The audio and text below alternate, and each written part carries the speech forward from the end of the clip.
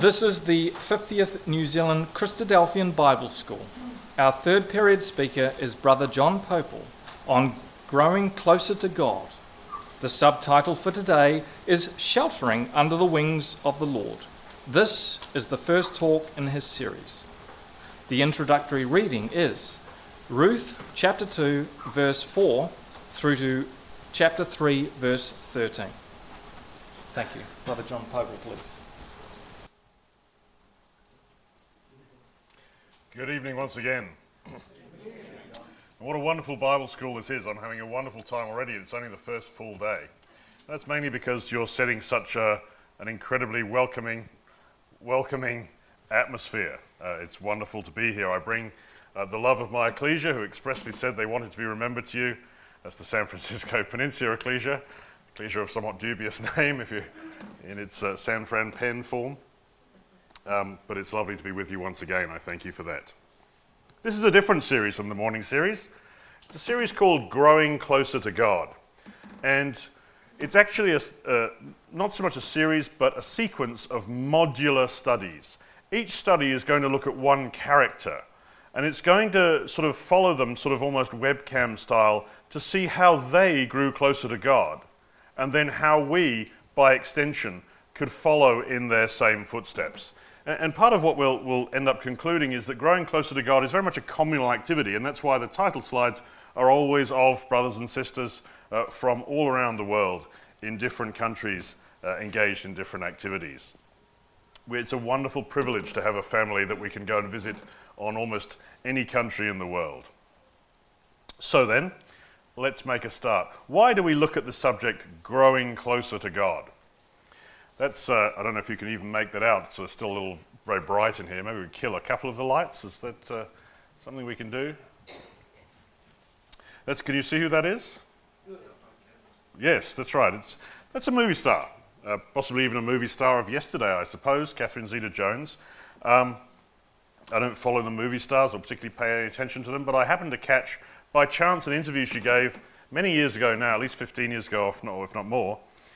And she was talking, and the things she said were fairly predictable, and she was saying, I get a huge amount of fan mail.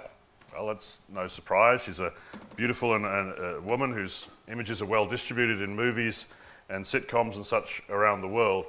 And she says, and people write to me, specifically mainly men write to me, and they tell me that they're deeply in love with me. And this was the comment that she made. They keep saying that they love me and want to marry me. But how can they love me when they don't even know who I am?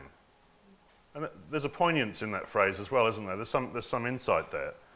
And so we're not interested in movie stars particularly, but that phrase is something we can certainly borrow in our discipleship life. Why? Well, I guess the reason's already obvious, isn't it? I wonder how many times those words are spoken in heaven by Almighty God.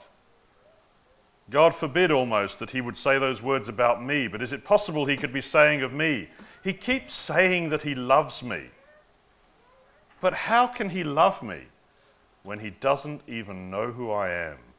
So there is a prerogative there that to love is to know, and therefore if we desire to love God, or if we assert that we already do, there's going to be some responsibility on us to make sure we actually understand who is this God. I'm following almost directly, aren't I, from the exhortation, not by plan, but by happy circumstance. Who is God? And we're going to look tonight at who is God and how to grow closer to God, very much from the perspective of that excellent disciple Ruth, and indeed her equally spiritually excellent husband, Boaz. Recognize my methods is what this is called, or sheltering under the wings of the Lord. And the theme is going to be conquering alienation. And that's something we can probably identify with. Think about these two phrases. Is anything in your heart or mind ever been synchronized with either of those two expressions? I feel totally distanced from this strange religion or community. And or, this is not a culture I recognize. And if you weren't sort of brought up in this culture, it might seem very, very strange to have met it from an external perspective. And yet, I can speak with full confidence in saying, even having been brought up in this culture, sometimes I can still find myself in a mindset that's saying, This is very strange to me. I feel curiously alienated, sometimes even when amongst many brethren. And there are periods of our discipleship where we might go through that. And so Ruth is a superb provision from the Lord God to have given, for him to have given us her discipleship and her example, because she really was a very alienated from the hope of Israel in her natural circumstances. Let's just remind ourselves why Ruth might be seen very much as an alien. For one thing, she was widowed. And that's at a time and in a culture where your voice in society, your voice in the social circle, came through your father as you were young or through your husband for a female as you were older. Well, Ruth was old enough to be married and had been married, and now she's widowed. There's no social security to fall back on. She's in a very precarious position. As a consequence, she makes that faithful decision because she loves Naomi's God, her mother-in-law's God, to come back to Israel. I will go with you wherever you go, she says. And so at that point, she becomes a foreign immigrant. And that can be a very difficult circumstance, particularly in that day and age. Even to this very day, to be a foreign immigrant is often to welcome yourself to some level of hostility, or at least distancing. And not only is she a foreign immigrant, but she happens to be a foreign immigrant from Moab, a specifically shunned and distanced ethnicity. So if anyone can feel disenfranchised, if anyone can feel alienated from those enjoying the hope of Israel, Ruth is certainly very well placed to experience that. And I think that's part of why we're given her wonderful example, to see how she persevered and how she broke in and came very close to Israel's God and made Israel's God very much her God from a position far further away than probably you or I have experienced. And we're going to focus on that one particular very curious story that we read about, and thank you to Brother Evan for reading that for us, that involves some very odd nocturnal activity. What exactly is going on here? Let's just recapitulate a couple of the key sentences. Boaz had finished eating and drinking and was in good spirits. He went over to lie down at the far end of the grain pile. Ruth approached quietly, uncovered his feet, very strange, and lay down. In the middle of the night, Boaz was startled. He turns and discovers a woman lying at his feet. What exactly, one wonders, is Ruth doing? And we know, actually, it wasn't something she dreamt up in the moment. One very satisfactory answer is, well, she was following a plan very carefully concocted between herself and her mother-in-law, Naomi.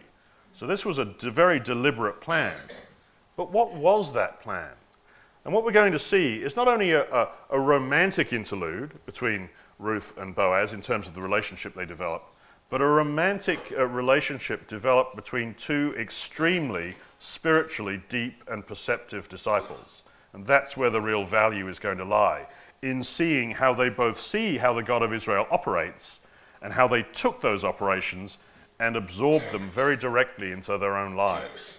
And there's going to be some very explicit advice for us, boiling down almost to a bumper sticker answer, mainly because it's an evening session and it's hard to sort of stay awake, in terms of how we can grow closer to God in this same way. There's a certain amount of language that needs to be explained here because the language is actually very beautiful. For those of you who appreciate language, I'm not skilled in languages particularly other than English, but I certainly appreciate the beauty of language, the little that I understand. I am your servant Ruth, Ruth says. Spread the corner of your garment over me, since you are a kinsman redeemer. There's a lot going on there in the Hebrew, and none of it shines through in the English. Let's pick out just one word. This quote comes from the NIV, at least the NIV of 1984. Corner of your garment, I've highlighted there in gold and underlined. That's 4 words in that particular English. It's 1 word in Hebrew, and I've identified it here. And I'm going to pronounce that. In fact, I'm going to deliberately mispronounce it, but just to show a similarity it has with an English word, which is non-coincidental, I'm going to pronounce that canopy. And really our English word canopy has derivations therefrom. It's the canopy. Spread the canopy over me, since you are a kinsman redeemer, is what she says to him. Let's just pick up that same quote in a couple of different versions. I am Ruth thine handmaid, this is the King James of course, spread therefore thy skirt over thine handmaid. So she's talking about the skirt of the robe, that sort of voluminous part that can sway around and cover over things. And the New King James, which I think is what our reading came from, has what sounds like a very different take. I am Ruth, your maidservant. Take your maidservant under your wing, for you are a close relative. Now that sounds like the New King James is taking a bit of a liberty there and putting in some sort of euphemism and departing from the literal Hebrew. Not a bit of it. The New King James earns top marks here for seeing not only the euphemism at play, but not departing at all from the literal Hebrew. It turns out the Hebrew for corner of robe, or the skirt of the robe, is canopé. It's exactly the same word for the wing of a bird. So in Hebrew, a bird has two canopies. We recognize the word canopy, don't we? We often talk about forests and trees. When they have spreading branches, the trees have a canopy over the land over which they stand. Well, in Hebrew, canopy is the wing of a bird. It is also the skirt of the robe. So to say, take me under your wing, is actually an excellent translation there. And we're going to therefore see that there is a direct correlation. It's the same word for corner of garment and wing. That teaches us a few things. So there's one thing. She is asking, quite literally, to be taken under his wing. That is a literally accurate comment. But there's more in the Hebrew than that. Right now we're just appreciating the beauty of it, and we'll see the spiritual value in just a minute. Spread the corner of your garment over me, since you are a kinsman redeemer. Well, actually, here's some more depth to that statement. That isn't just, hey, I'm cold, can I share a bit of the blanket? That's not what's being said here, as much as this is a known engagement custom. We have that from Ezekiel 16 that we actually looked at this morning in a different context. When I looked at you, says God, and saw that you were old enough for love, I spread the canopy over you and covered your nakedness. I gave you my solemn oath and entered into a covenant with you, declares the sovereign Lord, and you became mine. So this is a big deal. This isn't about keeping warm. This is about a recognized practice. I realize, of course, Ezekiel is many years downstream chronologically from Ruth, but this is a recognized practice in the Hebrew culture, that this is how you claimed a bride. So Ruth is being very direct here. She's saying, marry me, right? She's cutting right to the chase. But she's doing it in a very beautiful way that says, I understand the customs of the Lord God of Israel. I'm not just going to make this crass demand. I'm going to show you that I have researched this and I understand how it is that God himself might take a bride. And again, English is at fault here, but Hebrew has one more beautiful symmetry, or anti-symmetry I should say here. Ruth approached quietly, uncovered his feet and lay down. Spread the canopy over me, she says, since you are a kinsman redeemer. And it's not at all obvious in English, but this word uncovered has a relationship with this word kinsman redeemer. Let me just show you what an attractive symmetry is played out in the Hebrew text. Those are the words. The Hebrew for uncovered is galah, but the Hebrew for kinsman redeemer is ga'al. So they are actually phonetically opposites. She's saying, I have galah, so that you can ga'al. So again, just in attraction at least, she's playing a good game in a language which isn't originally hers. We can think by extension of just the little children's game of peekaboo. Uncover, galah, recover, ga'al. So a kinsman redeemer is actually seen as a recoverer in every sense of the English word. So I will you, galah, so that you can me, ga'al. So she's playing on many different levels here, etymological levels and also spiritual levels, showing her understanding of how the God of Israel works. And there's more than just wordplay. This isn't just some sort of university study. She's provoking the sense of empathy. She's saying, if I uncover you, guess what? Your feet are going to get cold. You're not going to be in a pleasant situation entirely. That's the situation that I'm in. I am entirely uncovered. I have no social protection. I am lying at your feet without any covering. You will probably wake up in due course because your feet are cold, just because part of you is uncovered. And so she's provoking in Boaz this sense of empathy, which any true disciple will have. When I see someone uncovered, the true disciple will say, I myself experience part of that uncovering. This comes from God himself. God hears the groaning of the Israelites under oppression, and he remembers his covenant with Abraham, with Isaac, and with Jacob. So God looked on the Israelites and was concerned about them. God is empathetic. When his people are in pain, God feels their pain. Ruth knows that. Ruth has realized that. Ruth has understood the oral history of coming out of Egypt, and she's enacting part of that in her concern, in her situation with Boaz. And we should be the same way. We know that the whole creation has been groaning, as in the pains of childbirth, right up into the present time. Not only so, but we ourselves, who have the first fruits of the Spirit, groan inwardly as we wait eagerly for our adoption as sons, the redemption of our bodies. So the more that we report to God in prayer, I am Galah, I am uncovered and exposed. We're left in these mortal bodies that are simply falling apart as we watch and we decay.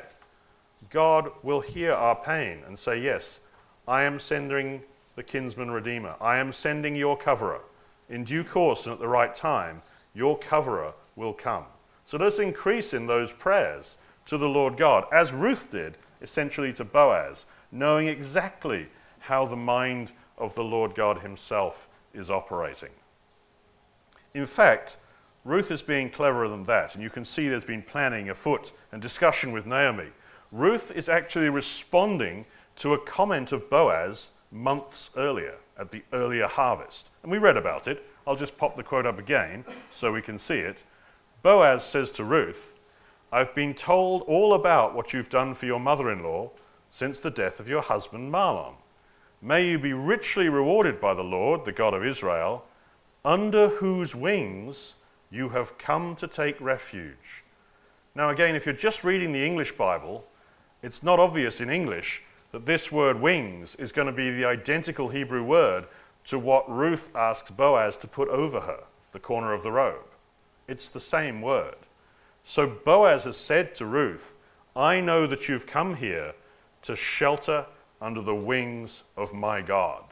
This is actually the start of that conversation, and it's the second half of the conversation that happens months later in the granary. So Boaz says, you've come to take shelter under the wings of my God. Is that just a pretty phrase? Is that just nice poetry? What pair of wings do we suppose Boaz was referencing? Relatively straightforward question. What do we think? Yeah, it's quite possible, quite probable that Boaz has actually seen these wings as the ark is carried around. The ark was adorned with many things, including, primarily, 2 cherubim whose wings stretched out across the surface of the ark and touched. So, now here's the key question then, of course. There we are. And you shall make 2 cherubim of gold at the 2 ends of the mercy seat, and the cherubim shall stretch out their wings above, covering the mercy seat with their wings. This is relevant. Why? Because it's not just like, oh, there's a little space you can kind of curl up in, if you're small enough. This is saying this is a very special place. Underneath the wings of the cherubim is the localized presence of the mercy of God. Now, to some extent that's metaphorical because God is everywhere and God's mercy operates everywhere. Nevertheless, it's quite clear, just as with a magnetic field can be all across the room. It can still be strongest at a highly focal point. And this is how God describes himself. He says, I'm everywhere, but I exist at concentrated focal points as and where I choose. And I choose to manifest myself at my most concentrated, in terms of my mercy, beneath the wings of the cherubim. If you're beneath my wings, you are receiving the most focal intensity of my mercy. Boaz knows this. Boaz is a highly spiritual man. This is doubtless what is driving Boaz's comments when he says to Ruth, you are a very godly woman. You have clearly come here to shelter under the wings of my God, to receive the maximum extent of his mercy. And Ruth understands what Boaz has said. And so she's replying to him by what she does on that night. Let's make sure we're not just getting ahead of ourselves. The wings indicated the focal point of God's mercy. That's not quite correct. The space beneath the wings indicated the focal point of God's mercy. The Lord bless you, my daughter, Boaz replies to Ruth. This kindness is greater than that which you showed earlier. You have not run after the young men, whether rich or poor. Now, some of the grammar here is poor, in my opinion, in the English. This last clause, you have not run after the younger men, whether rich or poor, this is not the greater kindness. When you look at the grammatical construction of the Hebrew, this is the first kindness. Boaz says, you've done me two kindnesses. The first one is you didn't say, he's too old, I want a young man like me who's young and strong and youthful as I am.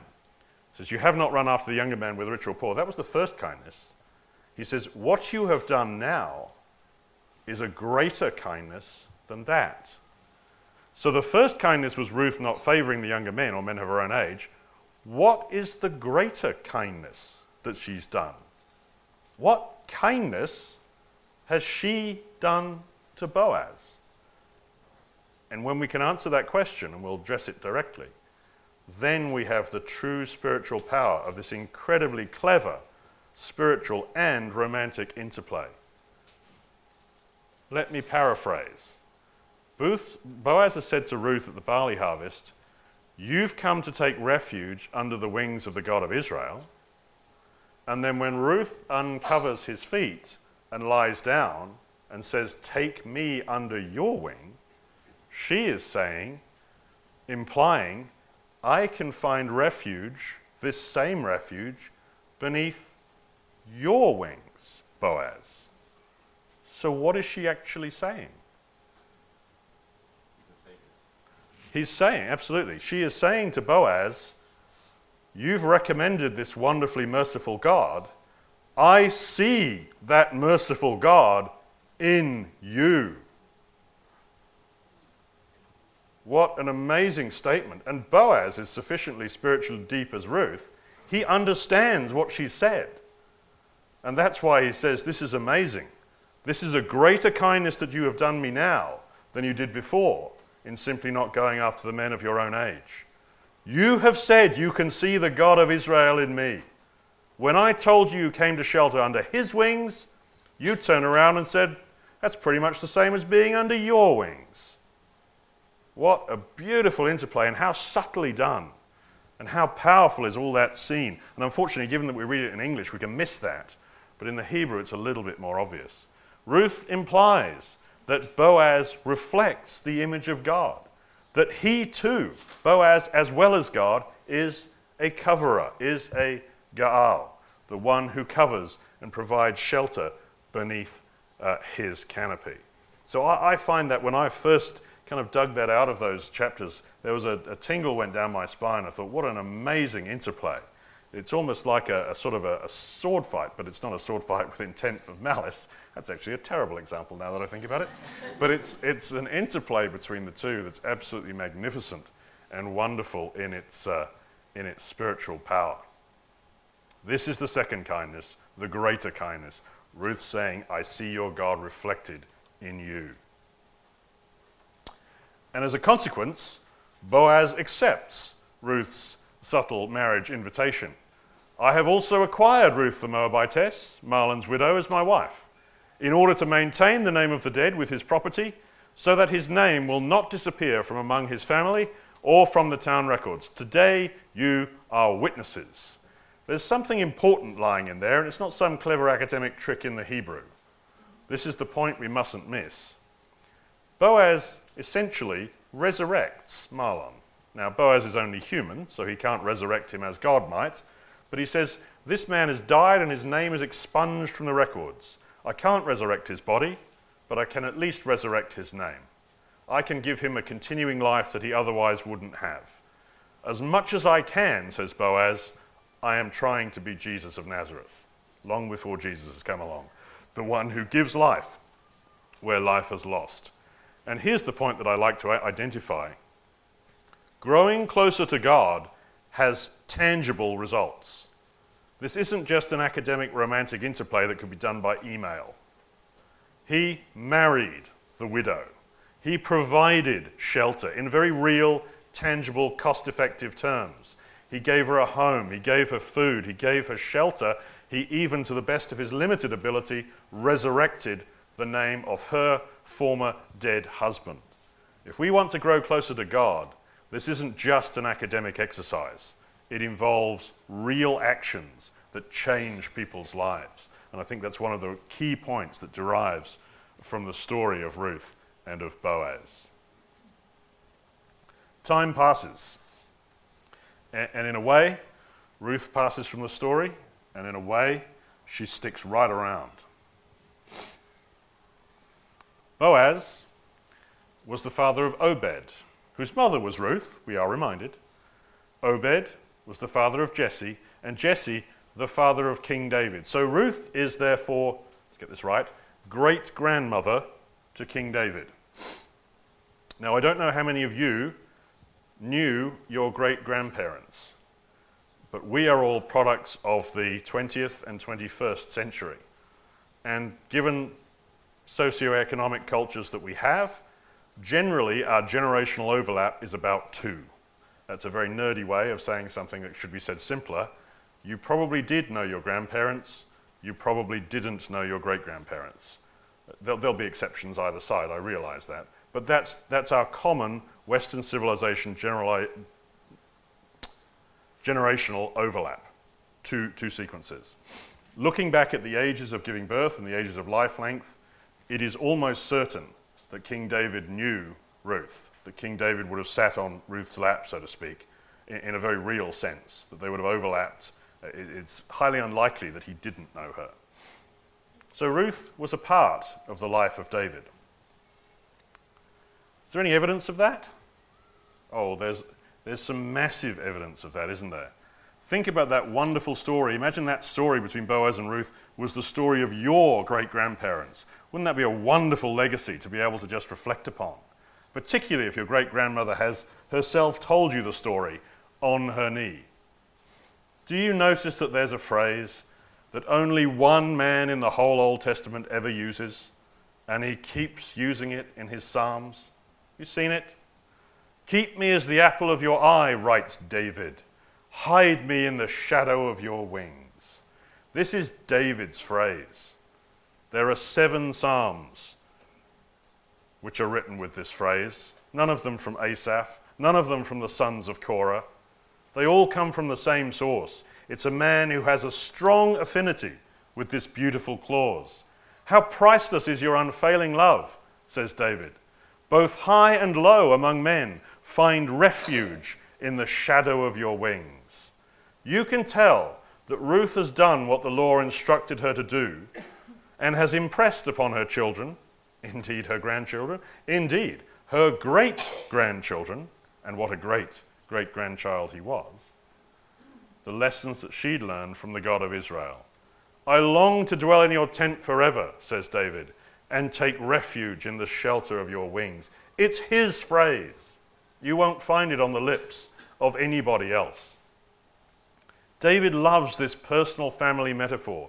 He uses it in 7 Psalms. And such was the instruction from the law.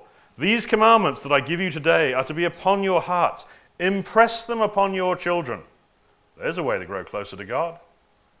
Impress the wonderful things you know about your Father on the hearts. Psalm 57.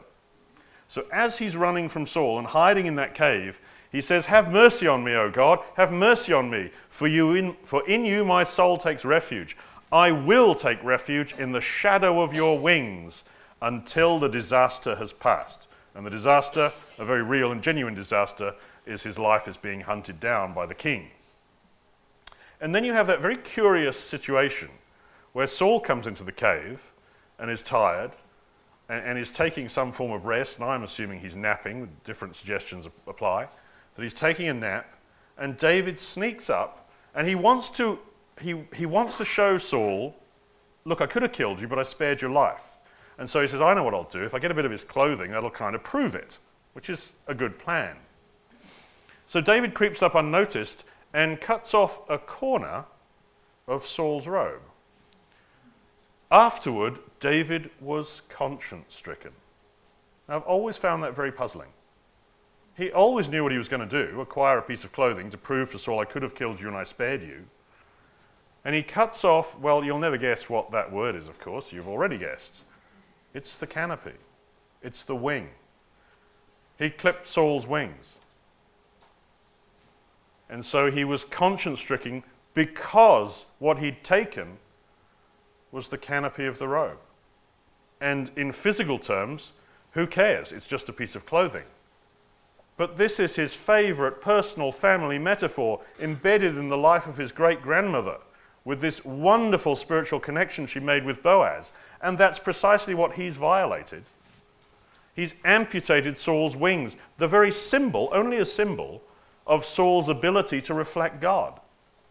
If Saul wants to spread his wing over someone, his wing, at least in the clothing sense, has been cut off. And I have no doubt whatsoever anymore that that is why David is cut to the heart, when he realizes what he's taken, the canopy. Don't deprive others of a chance to show mercy is essentially the spiritual equivalent of what's coming out of that very strange choreographed event. And I find that a wonderful solution to what has always otherwise been an extremely puzzling detail in the Bible.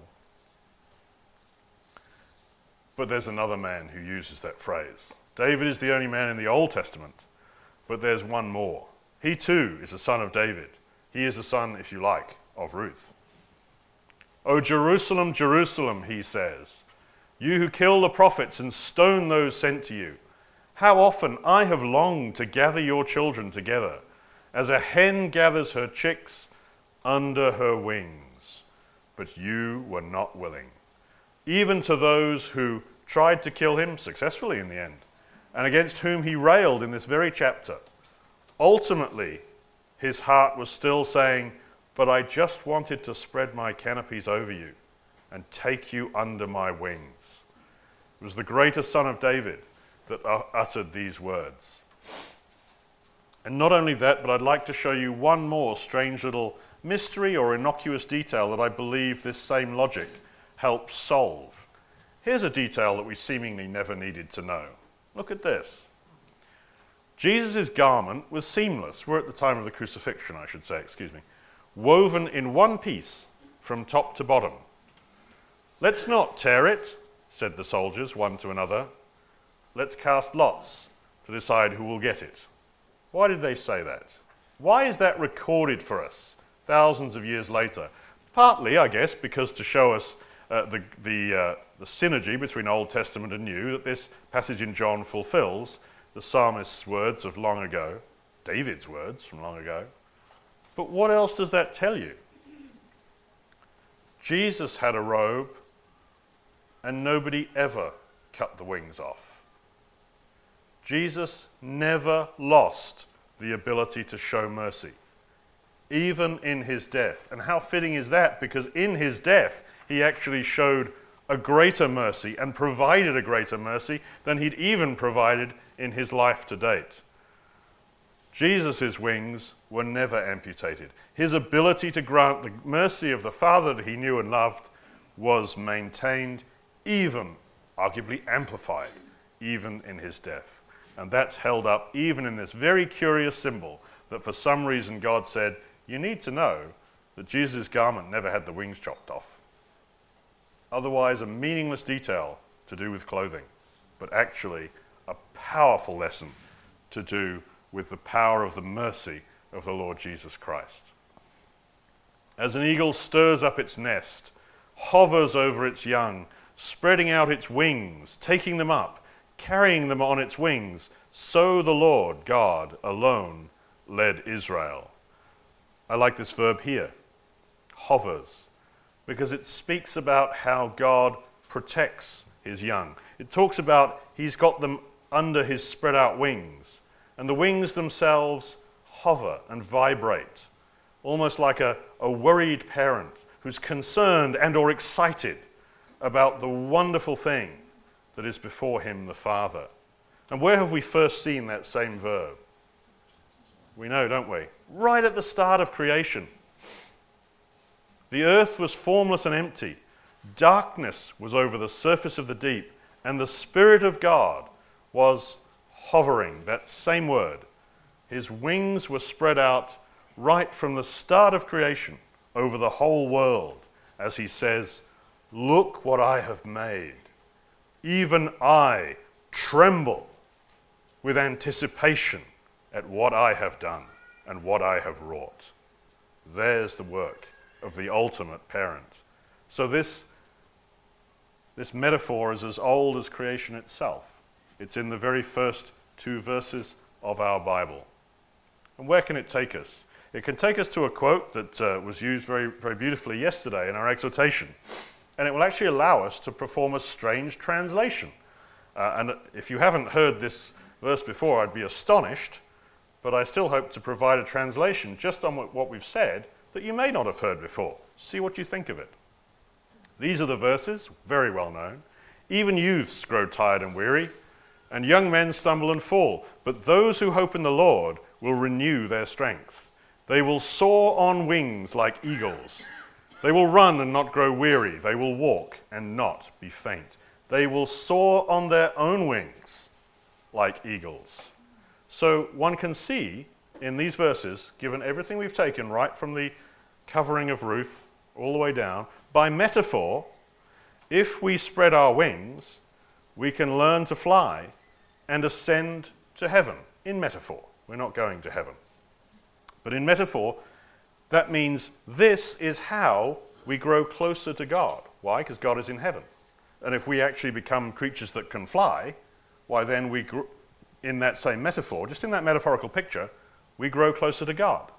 Okay, fine, that's all metaphor. What do I have to do to make that happen? I can flap my arms all day, I'm not going anywhere. So to translate that, according to what we've studied already, we ascend to heaven, we grow closer to God, that's fair, i.e. learn to fly, i.e. develop his character, because he's the one who's had his wings spread out over us right since the creation of time. We ascend to heaven, learn to fly, by spreading our wings. We grow closer to God, i.e. develop his character, by spreading our wings, which is by our provision of mercy. You want to grow closer to God? Increase in mercy. Isaiah 40 is where it says that. It's very hidden, of course. That's the process of spreading our wings, by which we learn to soar on wings like eagles, as God himself did and does. And that then is our conclusion. Ruth, as Boaz, recognizes that beautiful pattern of God, the sheltering wings. Their different cultures are overcome by the commonality that they see in knowing God.